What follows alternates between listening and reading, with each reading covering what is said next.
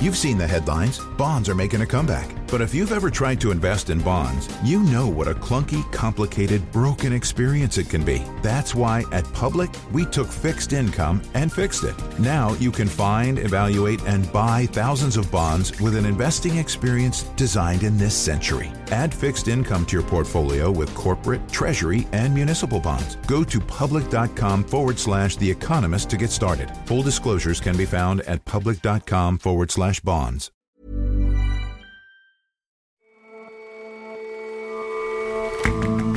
Hello and welcome to The Intelligence from The Economist.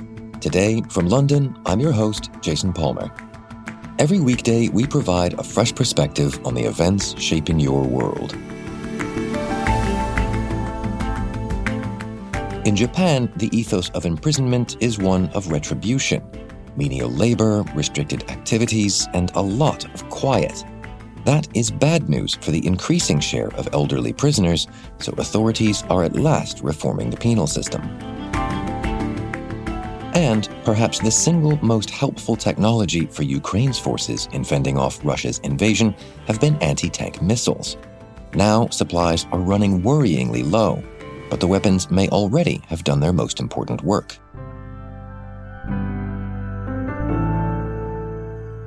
First up, though.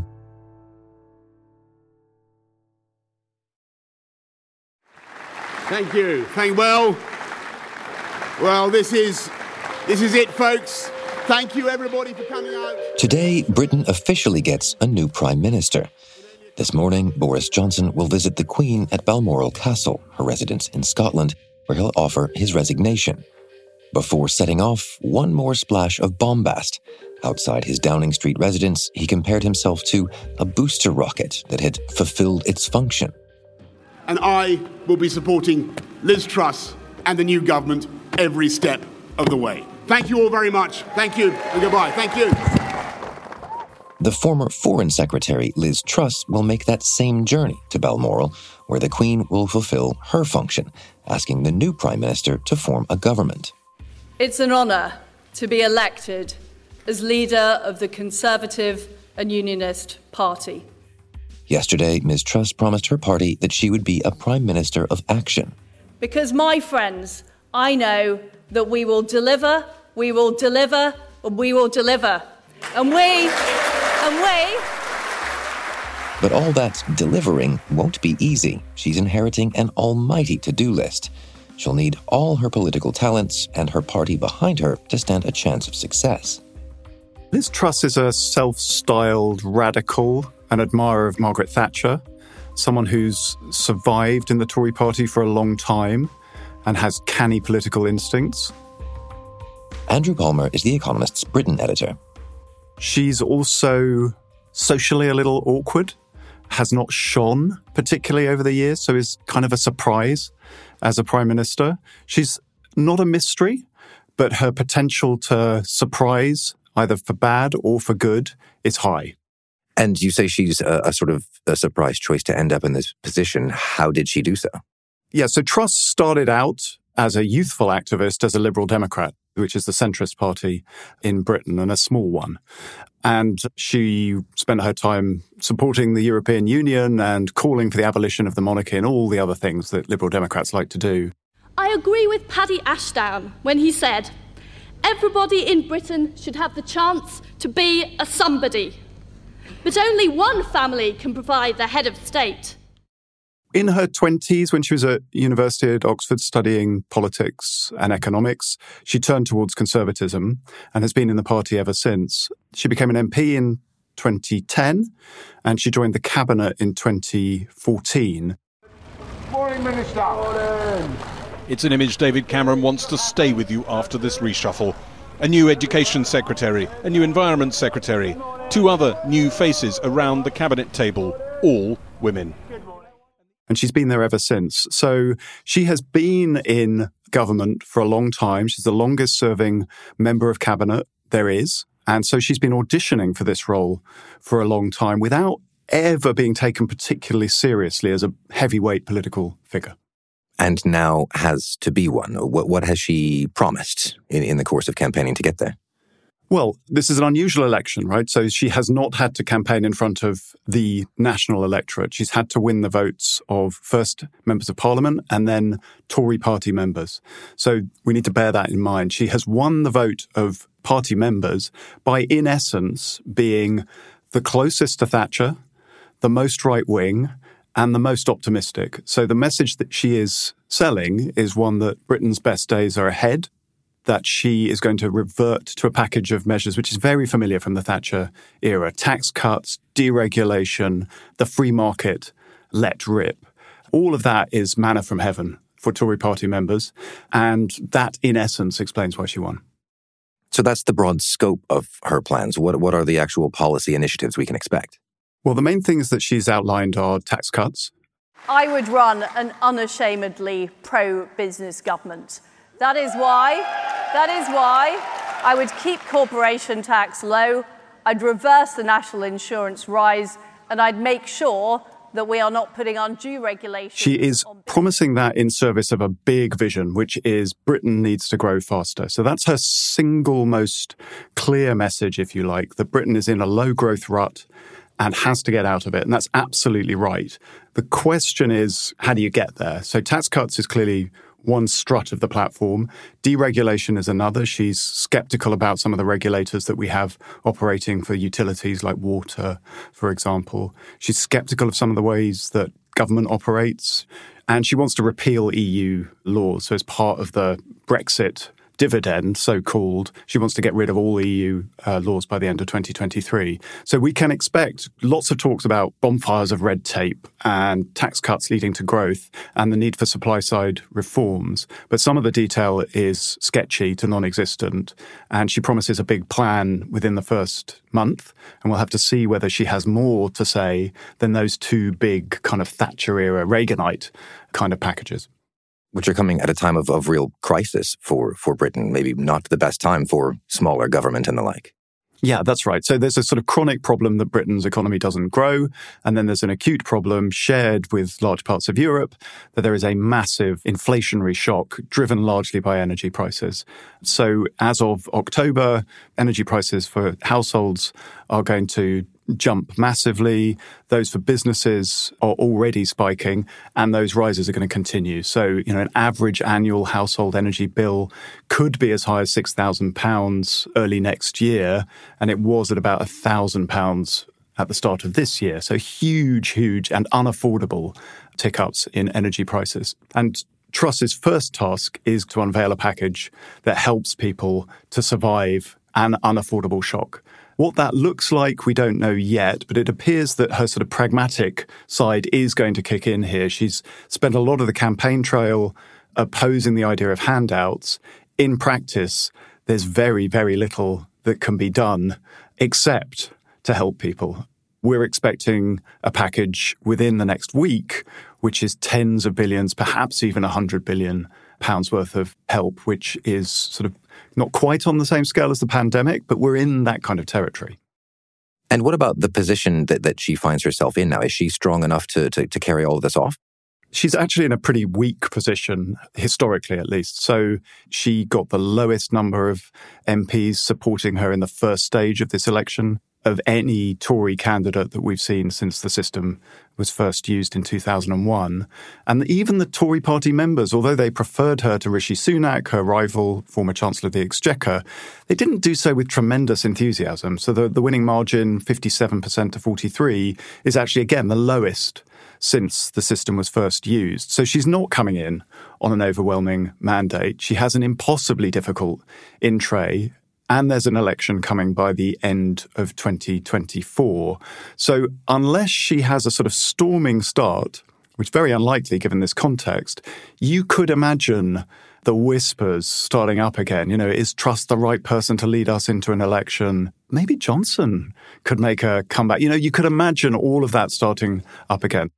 And troublingly, perhaps, you mentioned Boris Johnson as if he will potentially play a role here in the Truss government, or at least in the shadow of it. What's his potential to still have some political power here? Well, Johnson remains very popular within the Tory party. So polls taken in August suggest that the membership of the party would still prefer him to Truss. I don't think he's going to remain quiet. He needs to make money to fund his lifestyle. And so he will probably do that through writing columns that are candid and comment on politics. So he will be around. He's also, this sort of frenzied hero worship of Winston Churchill almost requires him to try to be re-elected again and to become Prime Minister again, as Churchill did.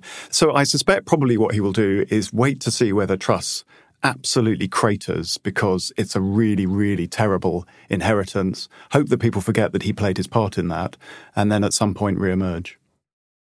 And on that inheritance, what chances do you give her plan for stoking growth in the way that she says it will?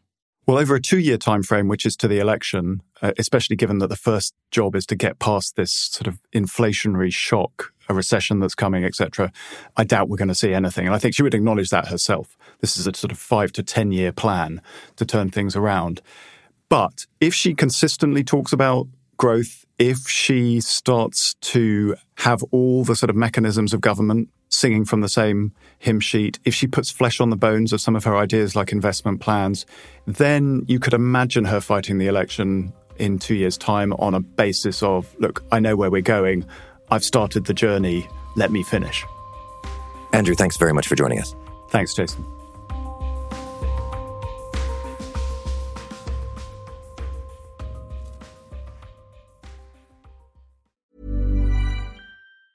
You've seen the headlines. Bonds are making a comeback. But if you've ever tried to invest in bonds, you know what a clunky, complicated, broken experience it can be. That's why at Public, we took fixed income and fixed it. Now you can find, evaluate, and buy thousands of bonds with an investing experience designed in this century. Add fixed income to your portfolio with corporate, treasury, and municipal bonds. Go to public.com/The Economist to get started. Full disclosures can be found at public.com/bonds.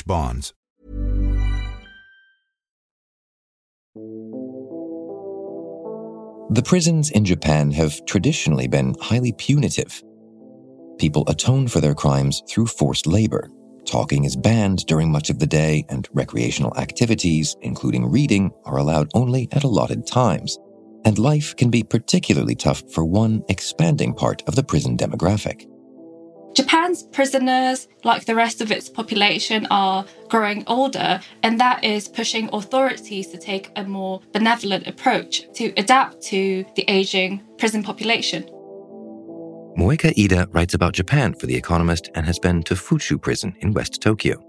When people hear the word prison, they might think of these kind of rugged men with scars all over them acting violent and loudly, but at least going to Japanese prisons, that's not the impression I got at all. It was very quiet and orderly, and you see a lot of older people as well, and they have grey hair and rounded backs, and they're very small and thin, and I didn't feel scared or intimidated for a second during my visits, but the atmosphere did feel certainly repressive in a way. So when I went, the people in prison were working, mostly doing repetitive manual labour.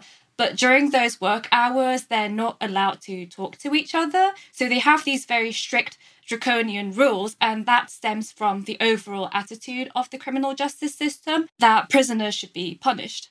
And you say that the number of older people in those prisons is increasing. By how much? The number of criminals over the age of 65 has more than doubled over the past 2 decades. In 2020, older people accounted for more than 20% of those entering prison that year. Partly that has to do with aging in society as a whole, but what makes Japan unique is that a lot of older people themselves are committing these crimes, mostly petty ones like shoplifting. Western countries, the mechanism is a bit different. So usually older people in prison have committed crimes when they were much younger, and they grew old in jail while they were serving long sentences. Another thing in Japan is that older convicts have an exceptionally high recidivism rate, and that was very confusing. Usually, crime rates and recidivism rates drop as people grow older. Experts usually point to economic factors like poverty, as well as psychological ones like loneliness. So how do all of those older people cope with the prison conditions that you describe as being so punitive? Things are certainly not great for them. Prison life is very tough. They don't even have air conditioners, which is terrible because in Japan we have very hot summers. The especially draconian rules in Japanese prisons, like banning talking, for example, make the environment more repressive than prisons in other advanced nations. And that very monotonous environment is bad for people's mental and cognitive health. And for older people, it could potentially heighten the risk of dementia. As in, when we talk about preventing dementia, we usually encourage people to talk to others and stay social. You need to be exposed to stimuli, but Japanese prisons are about depriving people of all of that. And today, the Justice Ministry estimates that around 14% of inmates over the age 60 have symptoms of dementia. But you mentioned that officials are changing the way the prison system works to account for this demographic shift? Yeah, so again, traditionally, Japanese prisons are highly punitive and forced labor is required for everyone. But these older people who are physically weaker and often have trouble memorizing things are unable to keep up with the workload. So a lot of prisons have started to reduce their workload or give them simpler tasks instead. And also some prisons have started to bring in social workers and carers, and some have installed handrails. So they've made changes to the infrastructure, and they've even started serving pureed food for older people who have trouble chewing. A handful of prisons have started to implement rehabilitation programs on a trial basis, which is aimed at maintaining older people's physical and mental health. I saw participants doing stretches and easy exercises, and some of them were sitting in front of a computer responding to quizzes that ask very simple questions like, is a dandelion a flower? And other people were also folding Japanese origami paper. So in a sense, it was quite shocking and bizarre to see these activities, but all of that is basically supposed to stimulate these people's minds. And in June this year, the Japanese government decided to amend the penal code, which will make labour no longer mandatory. And it will also require prisons across the country to introduce educational or rehabilitation programs as a way to help convicts reintegrate into society. You describe some grim personal situations here. Is prison the right way to punish older people in the first place? At a global level, especially during COVID, there's been growing calls to consider releasing older prisoners by offering amnesty or relaxing sentencing guidelines to avoid incarcerating them in the first place. But it seems like for Japanese authorities, these solutions are out of the question. Japanese law actually prohibits jailing people with psychological disorders, especially if they can't understand why they're being punished, because there's no use in putting them in jail. They don't understand what they did wrong and they don't understand why they're even there. But all too often, that rule is ignored. People rarely follow that rule. I spoke to Igarashi Hiroshi, who runs a non-profit focusing on rehabilitation of ex-convicts, and he put it very well. He said, there's no use telling someone with dementia to regret their mistakes. Mueka, thanks very much for joining us. Thanks so much for having me, Jason.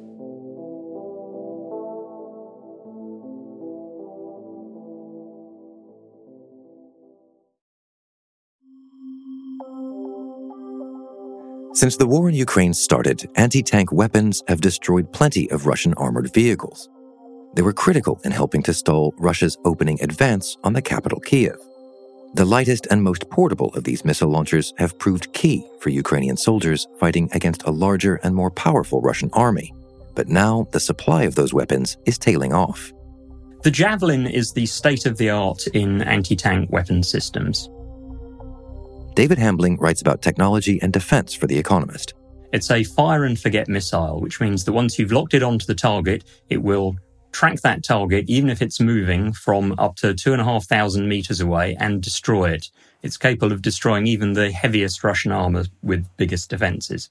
That performance does come at quite a high price, though. It costs about $198,000 per shot. So every time you fire one, that's equivalent to the price of a Ferrari. And so how much of a difference have the Javelins made in this war?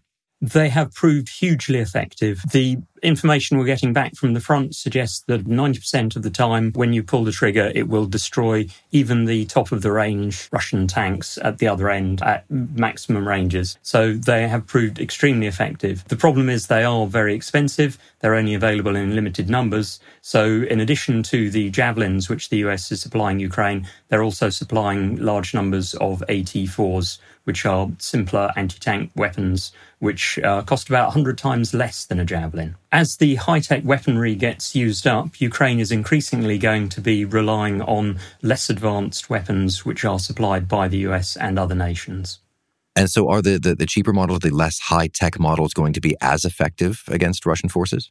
Certainly some of them are still extremely effective. The next step down from the Javelin would be the NLAW, the next generation light anti-tank weapon, which the UK is supplying. That has a range of 1 kilometre rather than 2.5 kilometres, but you've still got advanced guidance and a warhead that will knock out absolutely anything on the battlefield. And although NLAWs don't quite have the performance, they are also substantially cheaper. They're about $33,000 a shot, so you get about 6 of those for every Javelin.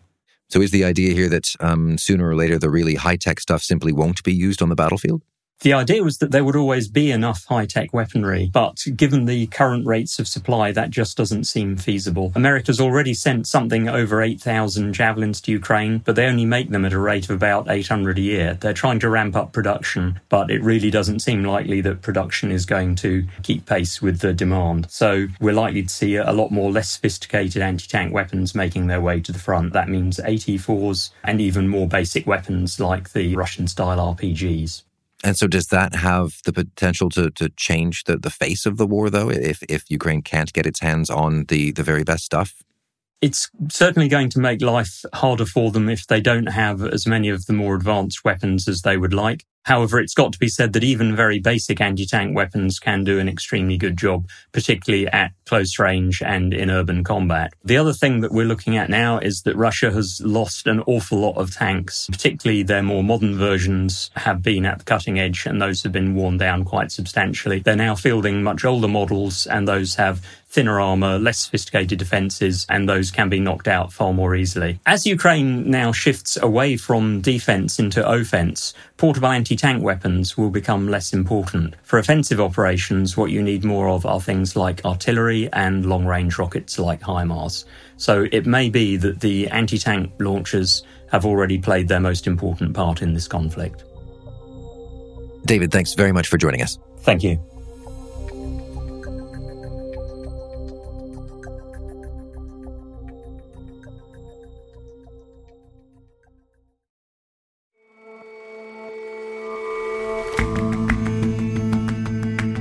That's all for this episode of The Intelligence.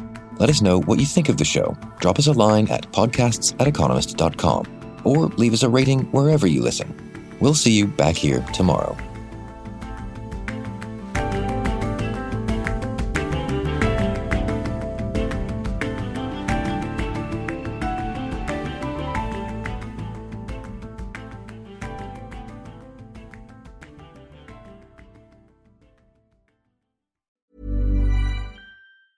You've seen the headlines. Bonds are making a comeback. But if you've ever tried to invest in bonds, you know what a clunky, complicated, broken experience it can be. That's why at Public, we took fixed income and fixed it. Now you can find, evaluate, and buy thousands of bonds with an investing experience designed in this century. Add fixed income to your portfolio with corporate, treasury, and municipal bonds. Go to public.com/The Economist to get started. Full disclosures can be found at public.com/bonds.